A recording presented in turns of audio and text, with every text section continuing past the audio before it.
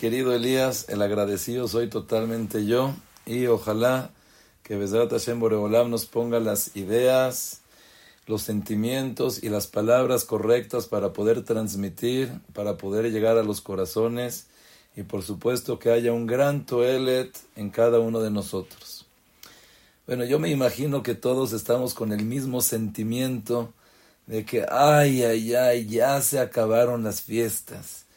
Y cuando estábamos en las fiestas decías, qué bonito bailar con el Sefer Torah, estar en la Sukkah, estar con la familia, la alegría de la fiesta. Es algo que me imagino cada uno de nosotros siente esa falta, siente esos ga'aguim, la persona siente ese esperar, el recordar, extrañar. Es algo que cada uno de nosotros estamos. Ahora, aquí se me olvidó decir el Mizmor Letodá. Entonces, claro que sí, Bezrat Hashem, vamos a empezar con el Mizmor Letodá. Agradecerle a Kadosh Baruj Hu por todo lo que nos ha dado, por todo lo que nos da. Y Bezrat Hashem vamos a hablar también del agradecimiento un poco. Al final, ojalá que podamos llevarlo. Vamos a agradecerle a Kadosh Baruj Hu y para así poder empezar. Mizmor Letodá. Ariu l'Adonai kol haaretz, ibdu et Adonai besimcha, bou lefanav birnana, deu ki Adonai hu Elohim, hu asanu, velo anachnu, amo betzon marito, bou she'arav betodá, hatzerotav bitila, odu lo, barechu shemo, ki tov Adonai leolam chasdo, ve'ad dor vador emunato. Me gustaría compartir con ustedes algo que lo viví en Simchat Torah. No fue este año, fue hace 5 años. Pero lo he contado en varias ocasiones y toda la gente me dice, Jajamo, se me acuerdo de ese mashal que dijo de la Sakafot. Una vez una persona me habló, por favor, quiero que me cuentes otra vez el maaseh. Y en verdad es algo espectacular, pero más que nada es algo que nos puede dejar mucho. Recuerdo que aproximadamente hace 5 años estaba en Israel en las Akafot de Simchat Torah, y no mi shelo haya beakafot shel kol Yaakov, la persona que no presenció esa alegría, es difícil poder transmitir lo que se vivía, lo que estaba, una alegría, pero que la gente baila y la gente brinca y la gente siente. Y yo, ya era mi último año de Israel, y la verdad quería disfrutarlo. Ya saben, como siempre, hay gente que a la mitad del baile, a la mitad que estás con todas las ganas, me dice, jajam. Le dije, sí, ¿le puedo decir un divrei Torah? Le dije, o sea, como que le doy a entender, bueno, con mucho gusto, pero espérame tantito, déjame disfrutar, estamos bailando. Le kol zman vaet. Shlomo HaMelech decía que hay tiempo para todo, tiempo para reír, tiempo para llorar, tiempo para pelear, tiempo para hacer shalom. Entonces ahorita es tiempo para disfrutar, para cantar, para bailar. Y así yo le decía a esta persona, pero me agarró y me empezó a decir, y no se oía nada. Y le dije, bueno, pero ya ves, me hizo que me salga con él de la yeshiva y me contó algo que me volvió loco, me encantó, tanto así que me fui corriendo. Le quería contar a Rabades lo que me dijo, pero ya se había ido, ya no se lo pude contar. Pero me encantó, verdad que valió la pena salirme el escuchar. Y me dijo así, me dice, Jajam, en una boda, ¿cómo se da cuenta alguien quién es la novia? Le dije, Pashut, tiene el vestido de novia, es blanco, es grande, no hay pierde quién es la novia. Puedes entrar a una boda, lo primero que ves, la novia, ahí está la novia, vamos con la novia. Ella no tiene pierde. Pero me dice, ¿y cómo se puede identificar quién es el novio, quién es el hatán? Le dije, pues también tiene su frac, está con su moñito. Dice, no, muchos tienen frac, muchos tienen moñito. Le dije, bueno, entonces, la persona que esté bailando fuerte, sudando, se ve. Dice, no, en las bodas muchos bailan muy fuerte, muchos sudan. Dije, bueno, todos están bailando alrededor de él. Dice, sí, pero también bailan alrededor del papá, alrededor del suegro, alrededor de los hermanos. Y le dije, bueno, me rindo. Dime cómo te das cuenta en la boda quién es el hatán. ¿Y saben lo que me contestó? Cuando acaba la boda, apagan la orquesta, apagan la música, este show se acabó.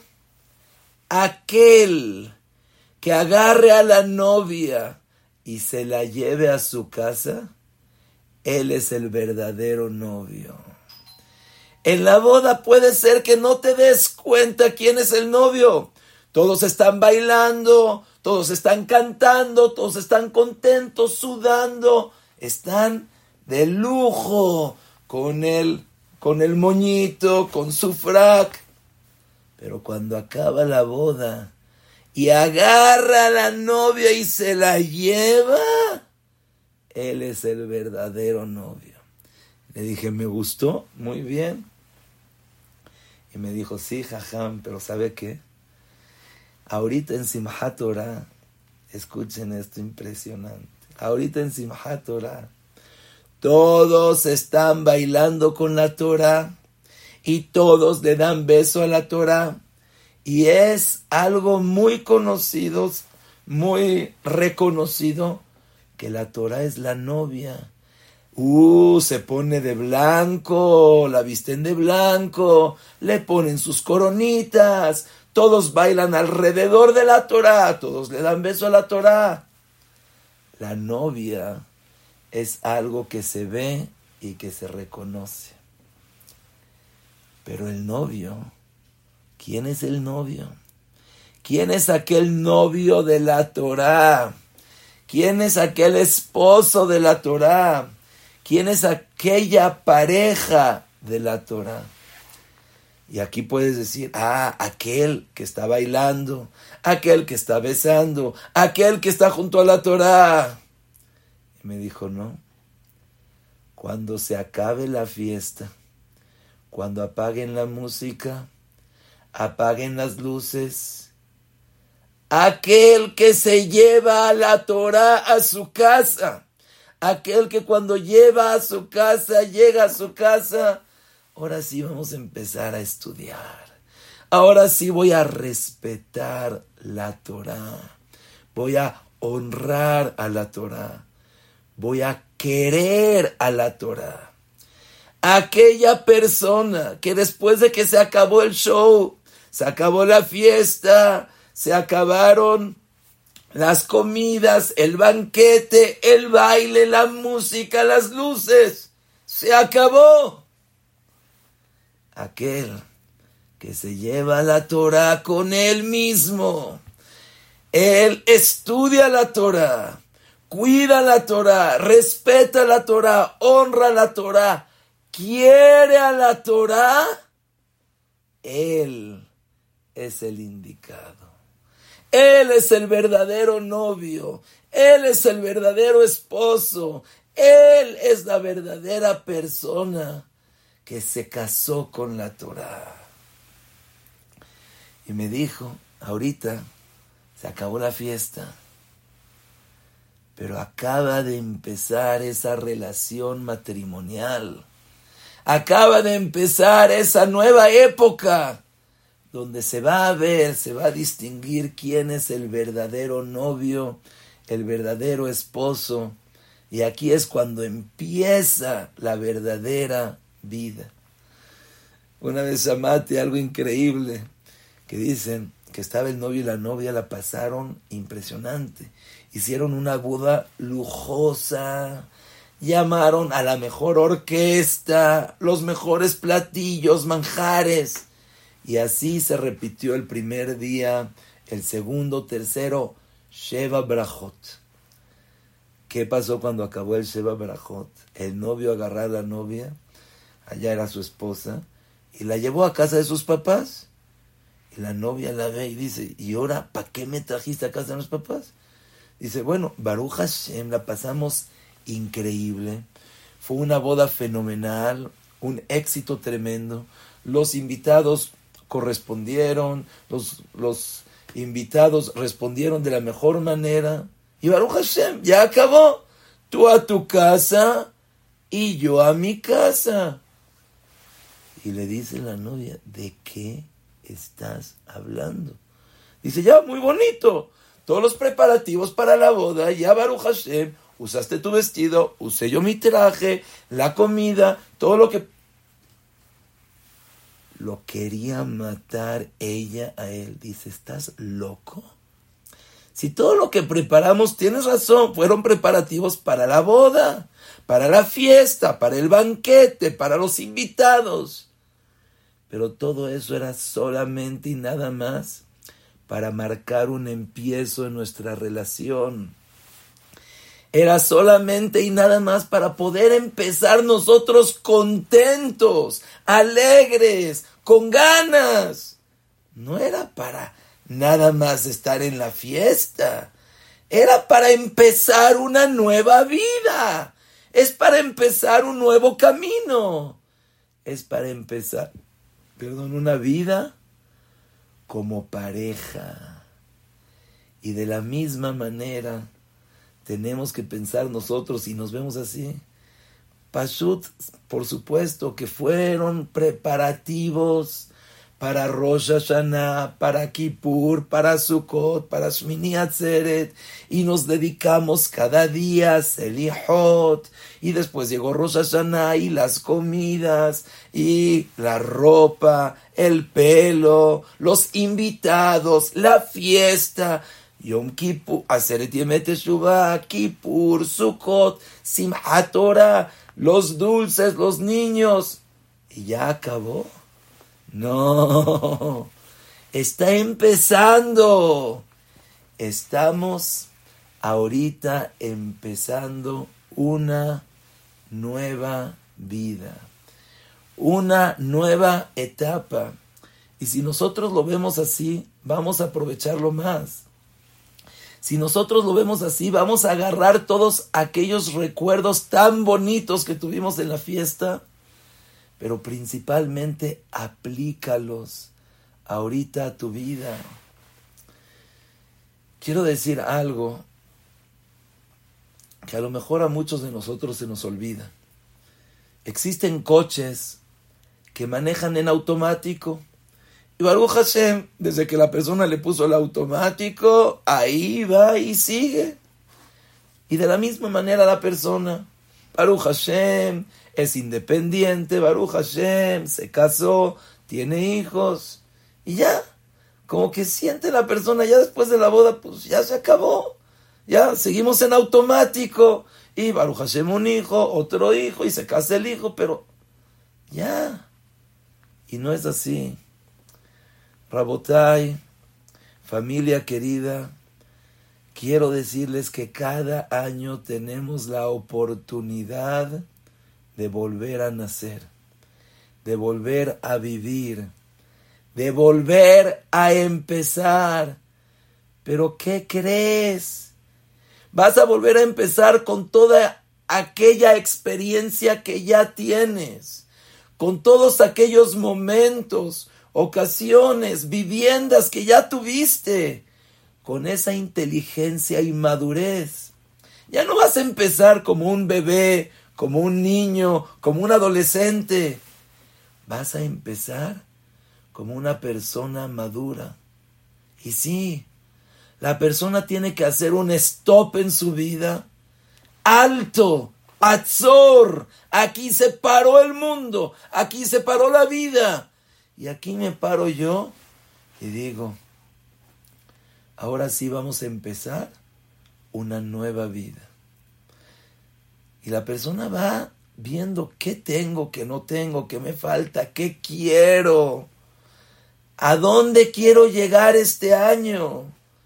Y primero que nada la persona tiene que hacer atzor, un tiempo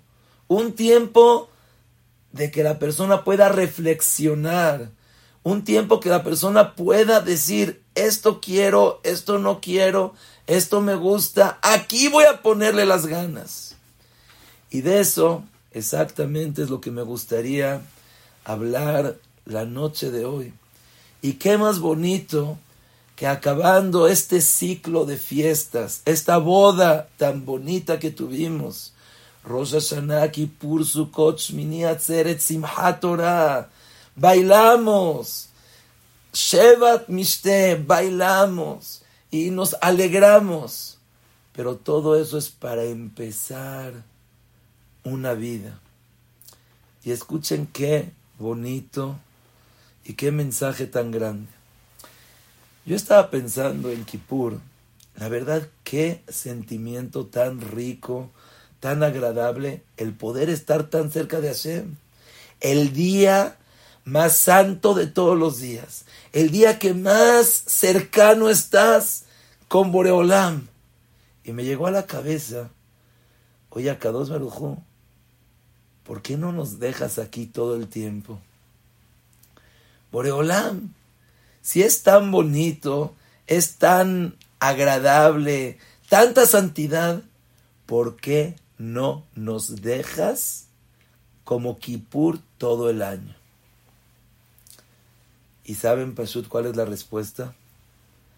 Porque si Akadosh Baruj Hu quisiera tener malajim, ángeles, pues no nos hubiera tenido que crear a nosotros, no nos hubiera tenido que crear con la necesidad de comer, de trabajar, de dormir, de parar, de bañar. Boreolán te hizo con esa necesidad, porque eso es lo que Akadosh Baruj Hu quiere. Pero vean qué fenomenal inteligencia.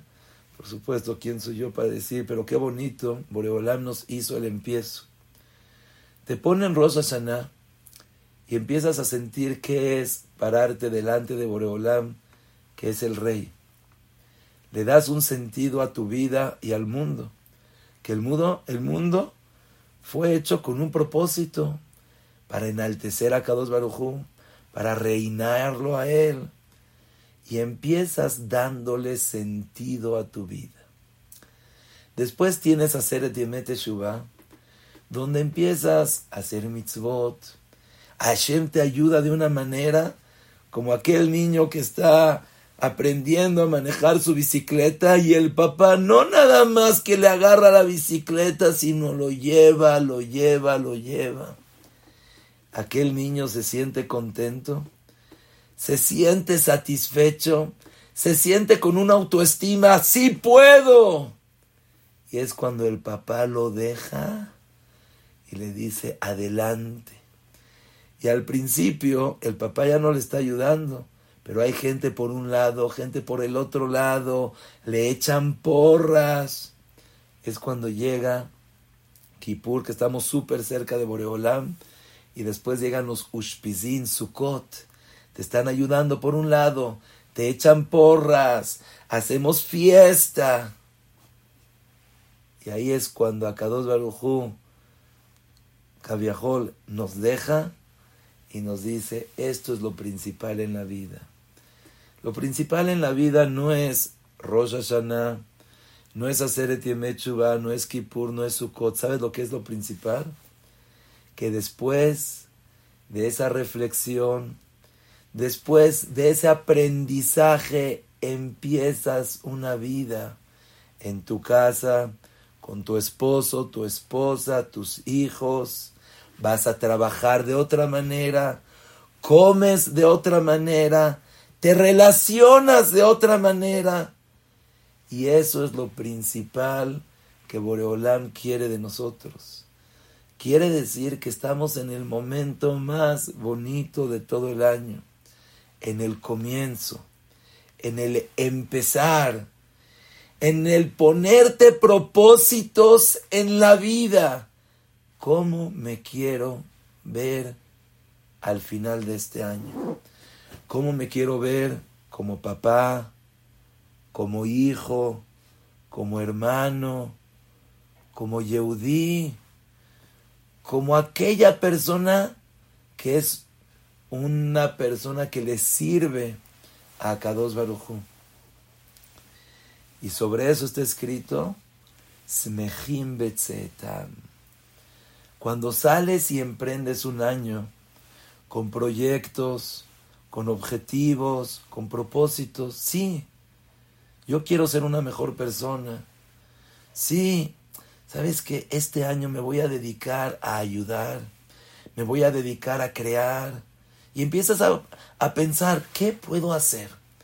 Me gustaría hacer un gemaj para ayudar a la gente. Me gustaría hacer una organización, la verdad falta esto. O me gustaría unirme a un lugar. O yo mismo tomar esa superación personal y cambiar como persona, como ser, como Yehudí, como hijo de Boreolam. Y eso es Bezrat Hashem, lo que vamos a hablar, cómo hacerle, qué hacer, algunos consejos que nos puedan ayudar. Alguna vez oí que una persona llegó a la gasolinería y le llenaron, dice, tanque lleno, le llenan el tanque y se queda. Le dicen, oye, pero ¿por qué te quedas? Ya, adelante. Dice, no, es que está delicioso. Y sentir que te están cargando de gasolina. ¿Tú sabes qué sentimiento? Le dice, Adoní, Señor, la gasolina no es para quedarte. La gasolina es para quemarla y emprender un camino. Seguir adelante. Empezar una nueva ruta. Y de la misma manera es la vida de nosotros. Por supuesto, los Yamim Noraim son impresionantes, es una luz impresionante que te la vas a llevar para todo el año. Como aquella persona que estaba en la compañía de luz. Y dice, impresionante, cuánta energía, cuánta luz. Le dicen, Tzadik, agárrate un cable y llévatelo a tu casa. Vas a tener energía, vas a tener luz. No necesitas estar acá. Te lo puedes llevar y lo puedes hacer. Y eso es, Rabotai, lo principal. Lo principal en la vida, qué bonita boda. Pero le dices, ya baja del cielo, ya bájate de tus nubes y empieza una nueva vida. Y eso es exactamente también lo que vamos, Bezrat Hashem, a hablar, cómo empezar esta nueva vida. Es muy bonito, las fiestas fueron divinas, y fueron un ejemplo, y fue una energía, pero agárralas, empieza, no dejes a tu novia, a tu esposa allá, a casa de sus papás, llévatela contigo. Acabó la función, acabaron las luces, se apagó todo. Llévate la Torá, llévate a la novia. Sé tú aquella persona. Hay muchas veces en las clases que Baruch Hashem, cuando a la gente le gusta y te dicen, Jajam, la verdad me encantó su clase, y la verdad hace muy contento a la persona. Como aquella mujer que cocina rico y le dices, qué rico cocinaste. Como aquel hombre que hizo algo que le causa satisfacción, le dices, oye, muy bien, qué buen negocio echaste, qué maravilla. Como también a cualquier jajam, cuando da una clase, le gusta que le digas, me gustó su clase. Y también a mí, en lo personal, me gusta. Pero hay algo que me vuelve loco. No cuando me dicen que me gustó, qué bueno que te gustó. Me sirvió. La apliqué en mi vida. Hice un cambio, una reflexión. Ahorita me contaron que Baruch Hashem, la clase que dimos antes del Hag, dijimos que es una mitzvah de comprarle a la esposa, comprarle a los hijos. Entonces, de varios lugares me dijeron que las esposas le dijeron a los esposos que escuchen la clase. Y los niños Pusieron a los papás a escuchar la clase. ¿Para qué? Para que le compren a cada quien. Y me dijo una persona que efectivamente los papás oyeron y le compraron a sus hijos. Oh, dije, pude hacer contento a un niño. Cumplió la mitzvah de Oraitá. No nada más qué bonito, sino le maíce, ¿qué hiciste? Igualmente con las fiestas. ¡Qué bonita fiesta! ¡Qué bonito Rosh Hashanah! ¡Qué bonito Kippur! ¡Qué bonito Sukkot! ¡Qué alel tan impresionante! Por supuesto, es algo divino. Pero le maíce, tajlis.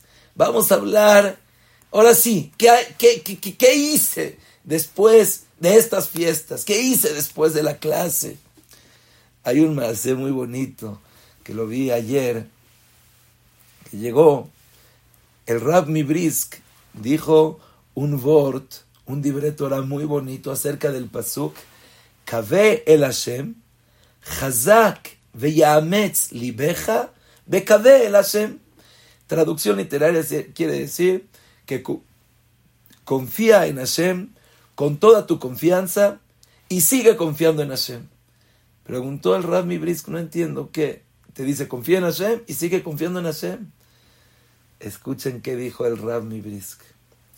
Cuando una persona confía en Akadosh Baruj Hu, dice Boreolán, te quiero dar todo. Pero tú sabes cuál es el pago más grande que te pueda dar.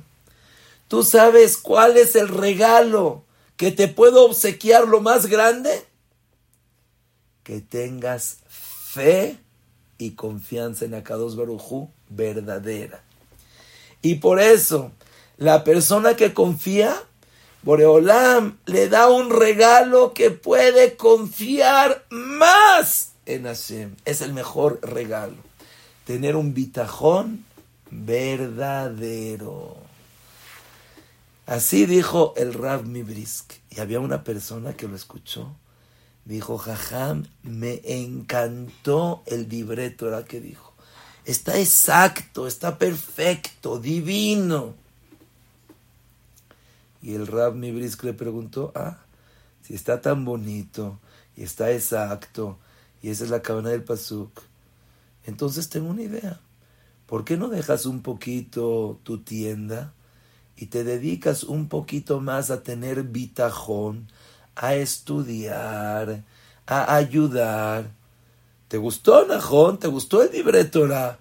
Entonces la persona que tiene bitajón, Hashem le va a ayudar a tener más bitajón y poder dejar las cosas. Y se quedó callado la persona. El Briskerov le volvió a preguntar. Dice, no, ¿qué contestas? Dice, Jajam, no tengo contestación. Y le dijo el Rami Briska, pues eso no. Decir, mira qué bonito shiur, mira qué bonita clase. Pero ya, cuando llega a la hora de que ahora sí, vamos a demostrar, vamos a ver si puedes. No, ahí, pues quién sabe. Si estás hablando de bitajón, compórtate con bitajón. Si estás hablando de emuná, quiero ver. Como dicen en México, no sé si en otros lados lo dicen. A ver, vamos a ver si como roncas duermes. Vamos a ver si de verdad hablas. A ver, vamos a ver los hechos, vamos a ver los actos. Vamos a ver si de verdad como roncas duermes. Le dijo el Rav Mibrisk, tú dices muy bonito, pero a la hora de la hora, vamos a ver. Y le contó un maasé que pasó con su papá, Rab Chaim Brisker. Dice que de repente, una vez llegó una persona al Bet Din, llorando. Dice, Jajam, me robaron. Jajam, todo mi dinero. Dice, ¿qué pasó? Dice, no, mire, Jajam, yo soy cartero y día con día trato de guardar, trato de ahorrar. Un mes entero llevaba guardando mi dinero para mi familia, para comer. Y estaba mandando una carta. Cuando se acercó una persona conmigo, me dice, mira qué bonito traje, y mira qué costura. Y no me di cuenta y me quitó todo mi dinero. y empezó a decirle, no tengo que comer, no tengo que hacer, y lo conozco, me hizo tonto, y empezó a llorar, a llorar, a llorar. Rab Chaim lo trató de calmar, de tranquilizar, y le dijo, Tzadik, Bezrat Hashem, yo me encargo de poder conseguirte la misma cantidad que tú tenías, e inclusive voy a tratar de darte más. Dijo, de verdad, sí, con mucho gusto. Salió contento, dice, regresa en una semana, regresó después de una semana, y le dijo, Tzadik, te tengo buenas noticias, Baruch Hashem, pude juntar lo que perdiste, e inclusive más. Se puso contento, gracias. Pero ya le remordió la conciencia de cómo lloró, de cómo se comportó, de qué berrinche se puso a hacer. Y le dice, Jajam, de verdad que no lloré por el dinero. ¿Sabe por qué lloré? ¿Cómo puede ser que me hicieron tonto? O sea, yo sé, todo es de Hashem, Emuná, Bitajón. No, por el dinero no. Pero ¿cómo me hicieron tonto? Y así le empezó a decir, de verdad no es el dinero, de verdad no es el dinero. Pero ¿cómo me hicieron tonto? Y escuchen esta contestación y vean cómo es impresionante para cada uno de nosotros. Dice, entonces el dinero no te importa tanto, ¿verdad? Entonces yo voy a poder conseguir qué hacer con este dinero. No te preocupes, si el dinero no es lo que tanto te aflige, por eso lloraste, no te preocupes, yo consigo una Kabala, Talmud Torah, no te preocupes. Y si dices que lo que te duele mucho es que te hicieron como un tonto, tampoco te preocupes. Aquí habemos 3 jajamim, que somos el Beddin. Te vamos a escribir una carta en la cual diga que no eres tonto, eres una persona inteligente. Nosotros vamos a firmar de que Shem sheiskimu veitiru Beddin shel mata, kach yaskimu veiseku Beddin shel mala, que tú eres una persona inteligente. Y cuando yo eso, él dice, no, mi dinero, no, mi dinero. Dice, entonces sí querías tu dinero. Entonces no digas mentiras. No trates de hacerla pasar. Le maíce. Hablamos. No, de verdad, que yo sí soy emuna, de verdad. Vamos a ver la verdad. ¿Cuántas veces no nos ha pasado? Nos piden ahorita, mis hijos, oye papi, vámonos unos días de vacaciones. No, es que la verdad tenemos que hacer la casa y tenemos que acomodar y en verdad, dices, no, Shema, ahorita no quiero pagar dinero, ahorita no quiero desembolsar. Me contó una persona hoy que su hija le dijo, papi, ¿puedo tomar unas clases de maquillaje? Y el papá dice, Shema Israel, ¿cuánto me va a costar? 5,000, 10,000 pesos. No tengo ahorita dinero. Y le dice, Tzadeke, ¿pero para qué maquillaje? Si no es algo tzanúa, no es algo bien. Y él mismo empezó a hablar. Su esposa le dice, papi, son 200 pesos. Dice, hay veces que hablamos, pero cuando llegan los hechos que tenemos que empezar a hacer, ahí es cuando caemos, nos quebramos, ya no vamos como debe de ser. Y ahora sí, ya también fue mucho hablar de nosotros, que tenemos que empezar, y ahora sí con los hechos, cómo empezar el año.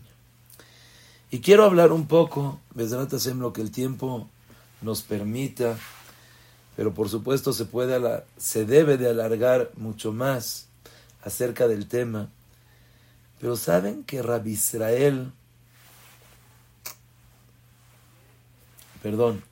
¿saben que Rabbi Israel Salanter, todo Elul, le decía a Kadosh Baruj Hu, ojalá que pueda aprovechar Kippur, ojalá que Kippur pueda hacer una huella conmigo y no se pase desapercibido? Todo Elul, quiere decir 40 días pidiéndole a Kadosh Baruj Hu, quiero aprovechar Kippur, quiero aprovechar Kippur, quiero aprovechar Kippur. ¿Y saben qué es lo que pedía Rabbi Israel Salanter cuando llegaba Kippur? Boreolam, ayúdame a cumplir mi Kabala.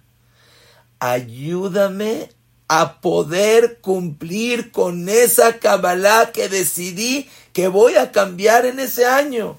Y todas las tefilot, ayúdame Hashem a poder cumplir. A Boreolam, ayúdame a cumplir, ayúdame a cumplir, ayúdame a cumplir. Oye, no entiendo, llevas 40 días preparándote para Kippur.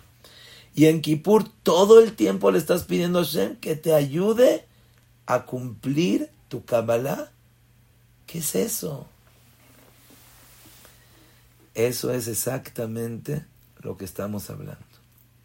Lo principal de todo Kippur, ¿qué vas a hacer como un cambio? Y por eso los Balea Musar nos hicieron una rebaja y nos hicieron algo impresionante que se llama Kabbalah.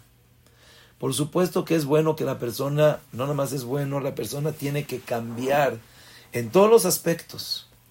Pero agárrate una Kabbalah para el año, para hacerla, para cambiar, para demostrarle a Hashem quién es, y para que gracias a esa Kabbalah tengas un año, por supuesto con muchísima verajá, pero un cambio verdadero en el año.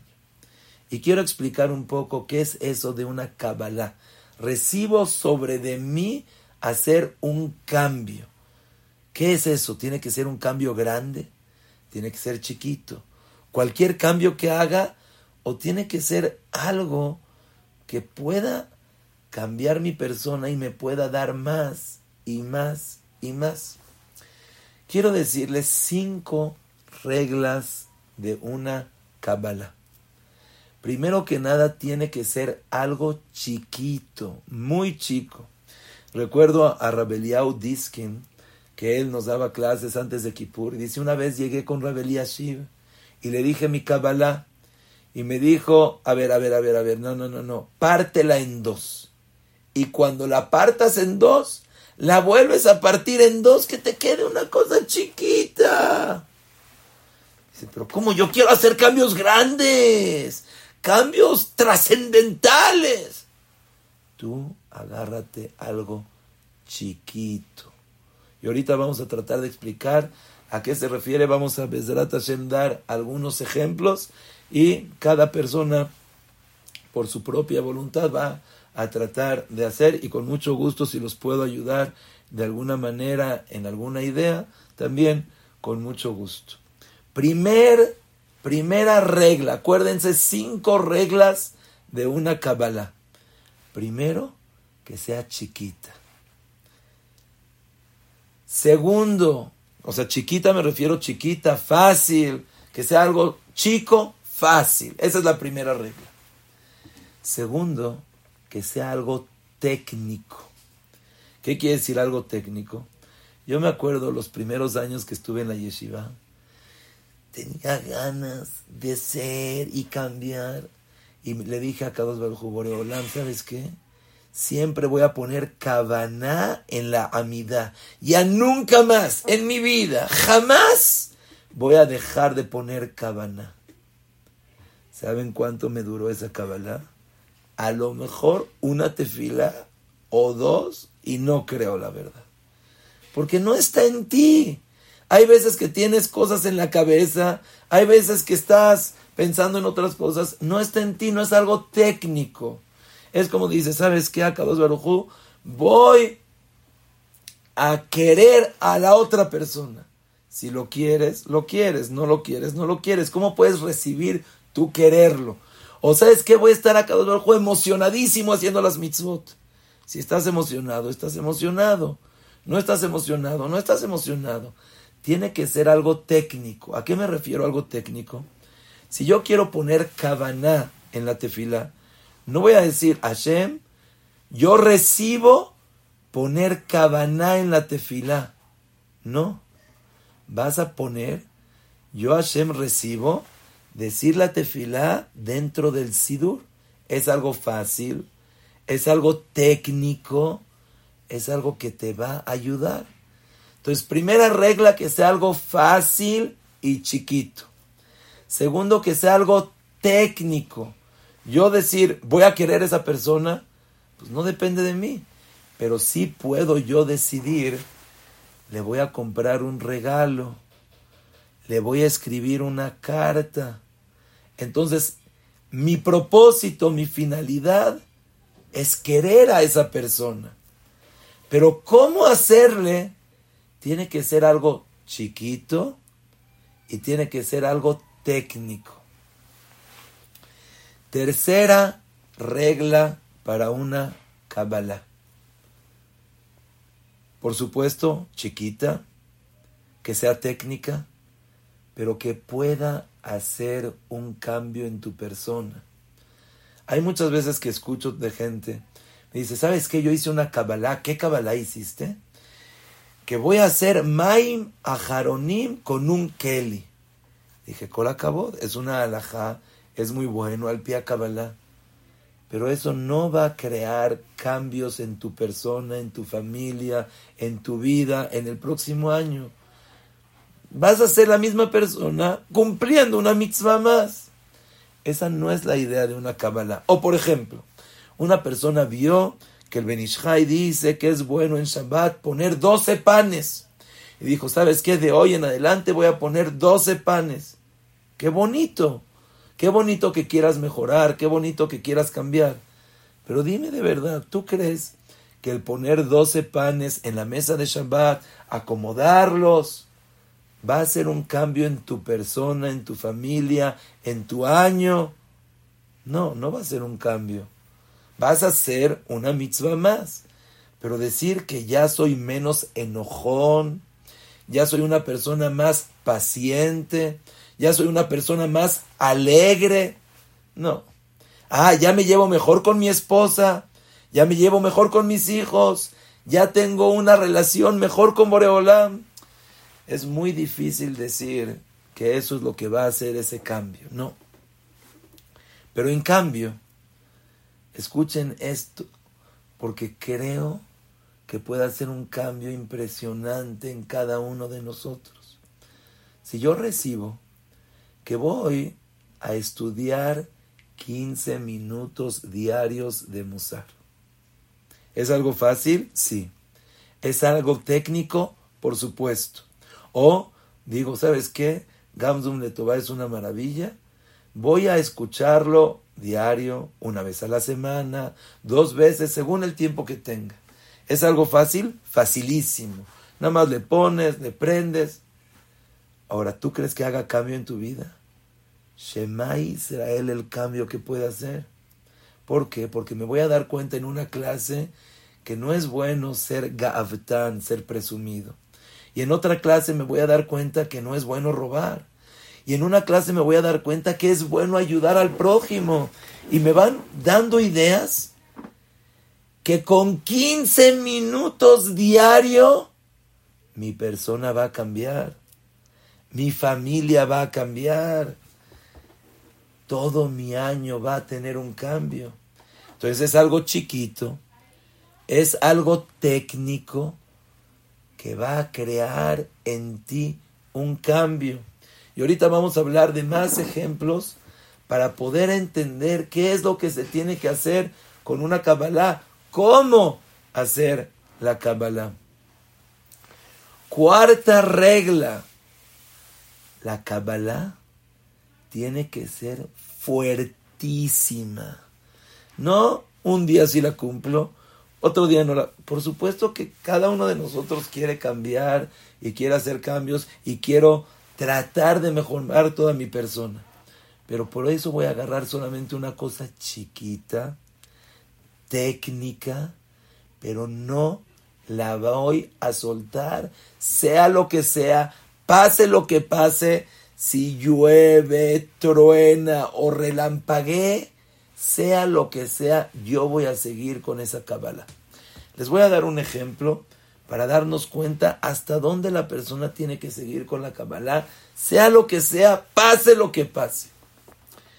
Rabades alguna vez contó que vieron, creo que fue el Saba Miquele, que a la mitad de la tefilá se paró, agarró un sidur, lo abrió, leyó una palabra, cerró el sidur, lo regresó a su lugar y él se fue otra vez a su lugar. Fue algo raro ante la gente. Después de que acabó la tefilá, se acercó alguien y le preguntó, Jajam, ¿qué hizo? Se paró, sidur, abrió, lo cerró. Estaba haciendo goral agra, estaba pidiéndole a Hashem que le enseñe algo. Dice, no, yo este año decidí que quiero mejorar en mi tefilá, quiero concentrarme más.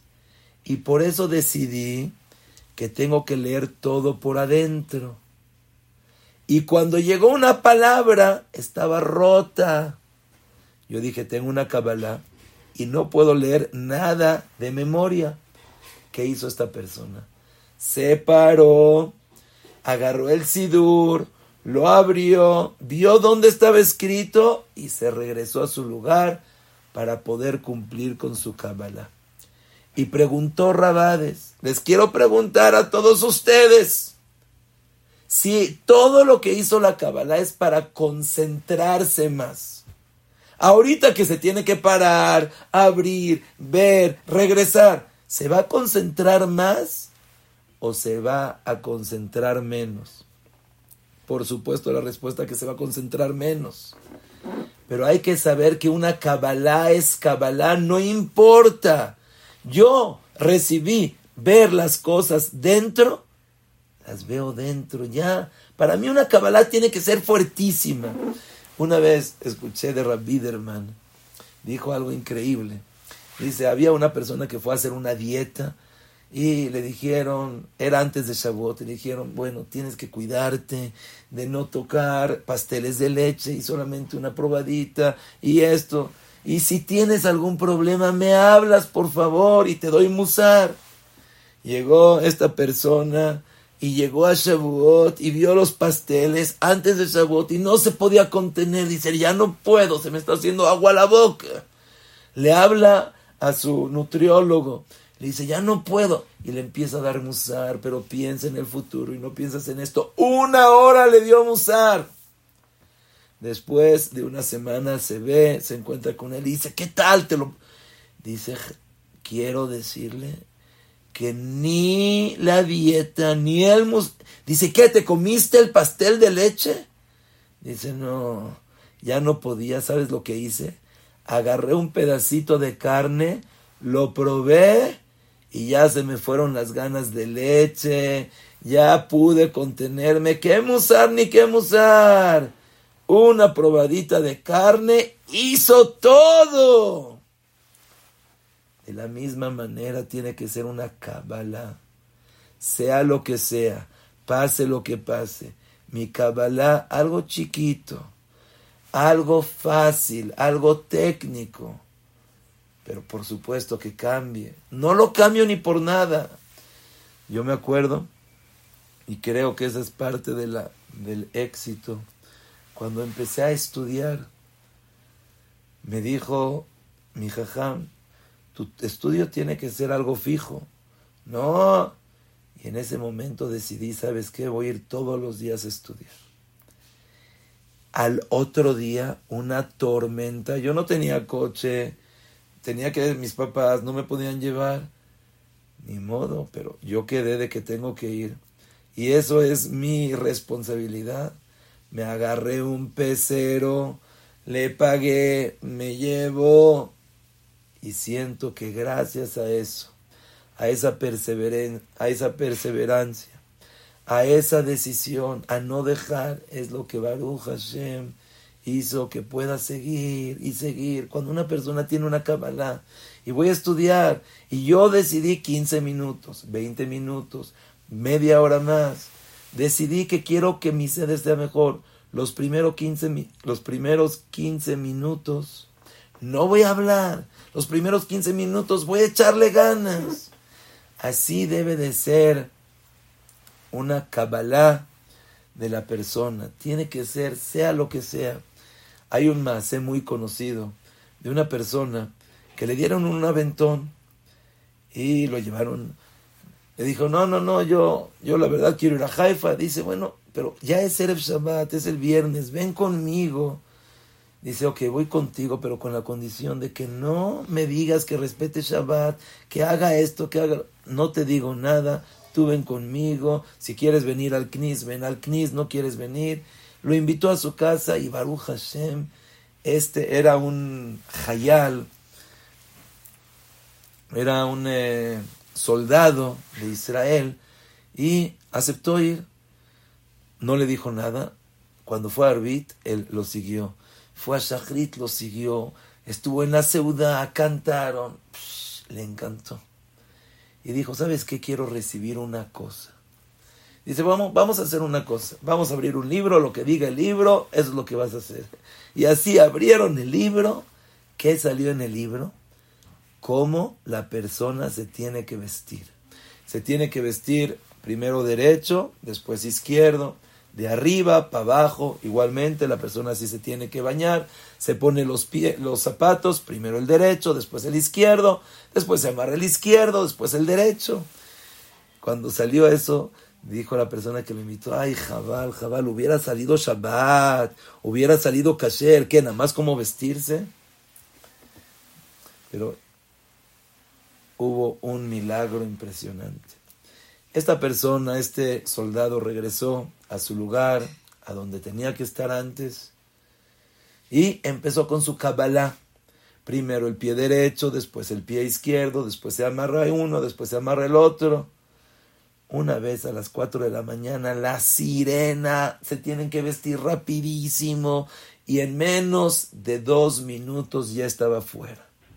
Ya estaba en el coche, ya estaba en su tanque, cuando de repente se acuerda, híjole, no me puse bien el zapato derecho, izquierdo, ¿qué hago? Pero es una Kabala, es lo único que hice, es lo único que recibí, lo tengo que hacer sea como sea, pero estoy en guerra, 4 de la mañana me llamaron.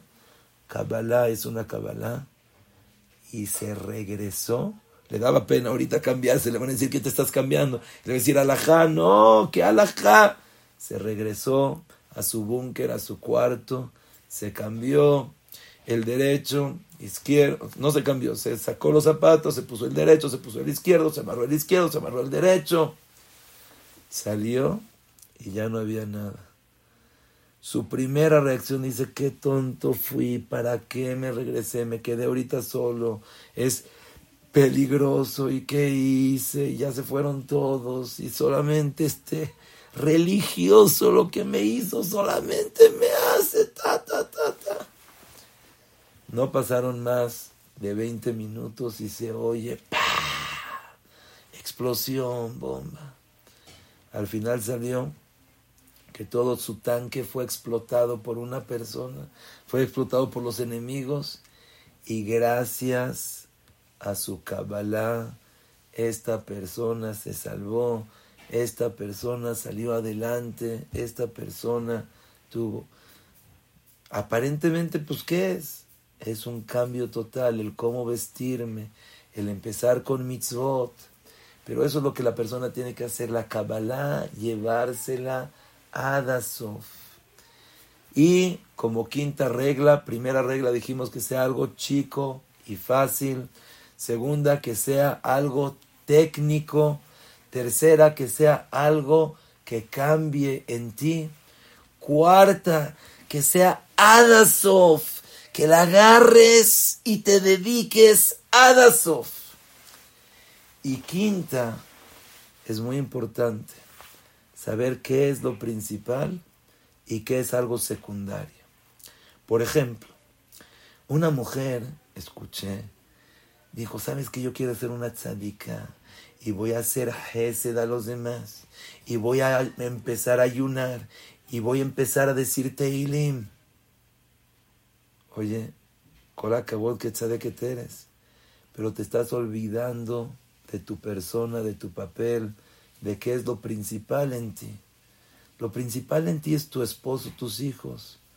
Si estás ayunando, vas a estar de mal humor, hoy no hay comida. Si vas a estar haciendo con la gente, vas a dejar a tus hijos y no es lo principal. Una vez llegó un torén fuertísimo con rabades y le dijo: Jajam, tengo una idea fenomenal, increíble. ¿Qué tal si le pagamos a las mujeres en Erev Shabbat por decir Prakim de Tehilim, que se junten todas y les damos muchachas para sus casas, que hagan? Le dijo Rabades: si quieres perder todo tu Olam Haba en un segundo, hazlo. Dice: ¿por qué? Porque la mujer en Erev Shabbat tiene que estar en su casa. Entonces, que nunca se te olvide qué es lo principal. Rabotai, ha llegado el tiempo de acabar. Bezrat Hashem, tenemos todavía mucho que hablar acerca del tema de Kabalot, dar más ejemplos de cómo una persona puede dejar de enojarse, cómo una persona puede querer más a su pareja, a su compañero, tener más paciencia, ser menos orgulloso. Pero Baruch Hashem, empezamos a hablar acerca de las Kabalot. Y repetimos, lo principal no es la fiesta, el banquete, sino lo principal es la vida. Por eso las Kabalot son tan importantes. Dimos algunos ejemplos, pero acuérdense de estas 5 reglas de la Kabala. Que sea algo muy fácil y chiquito. Que sea algo técnico, que sea algo que haga un cambio en ti, que sea de una manera que lo voy a tomar adasov, con toda la perseverancia, con todas las ganas. Y quinto, que no te falle, que sepas qué es lo principal y no afectes con tu Kabbalah al otro. Dicen que estaban en la Sakafot y le preguntaron a Rabbi Israel Salante, Jajam, ¿qué hay que pensar?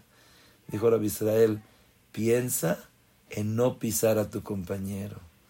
Piensa en no arruinar. Estás haciendo cabanot, pero cuidado en que no salga contraproducente. Pero Bezrat Hashem, en alguna otra ocasión vamos a tratar de elaborar más el tema y cómo podemos nosotros llegar.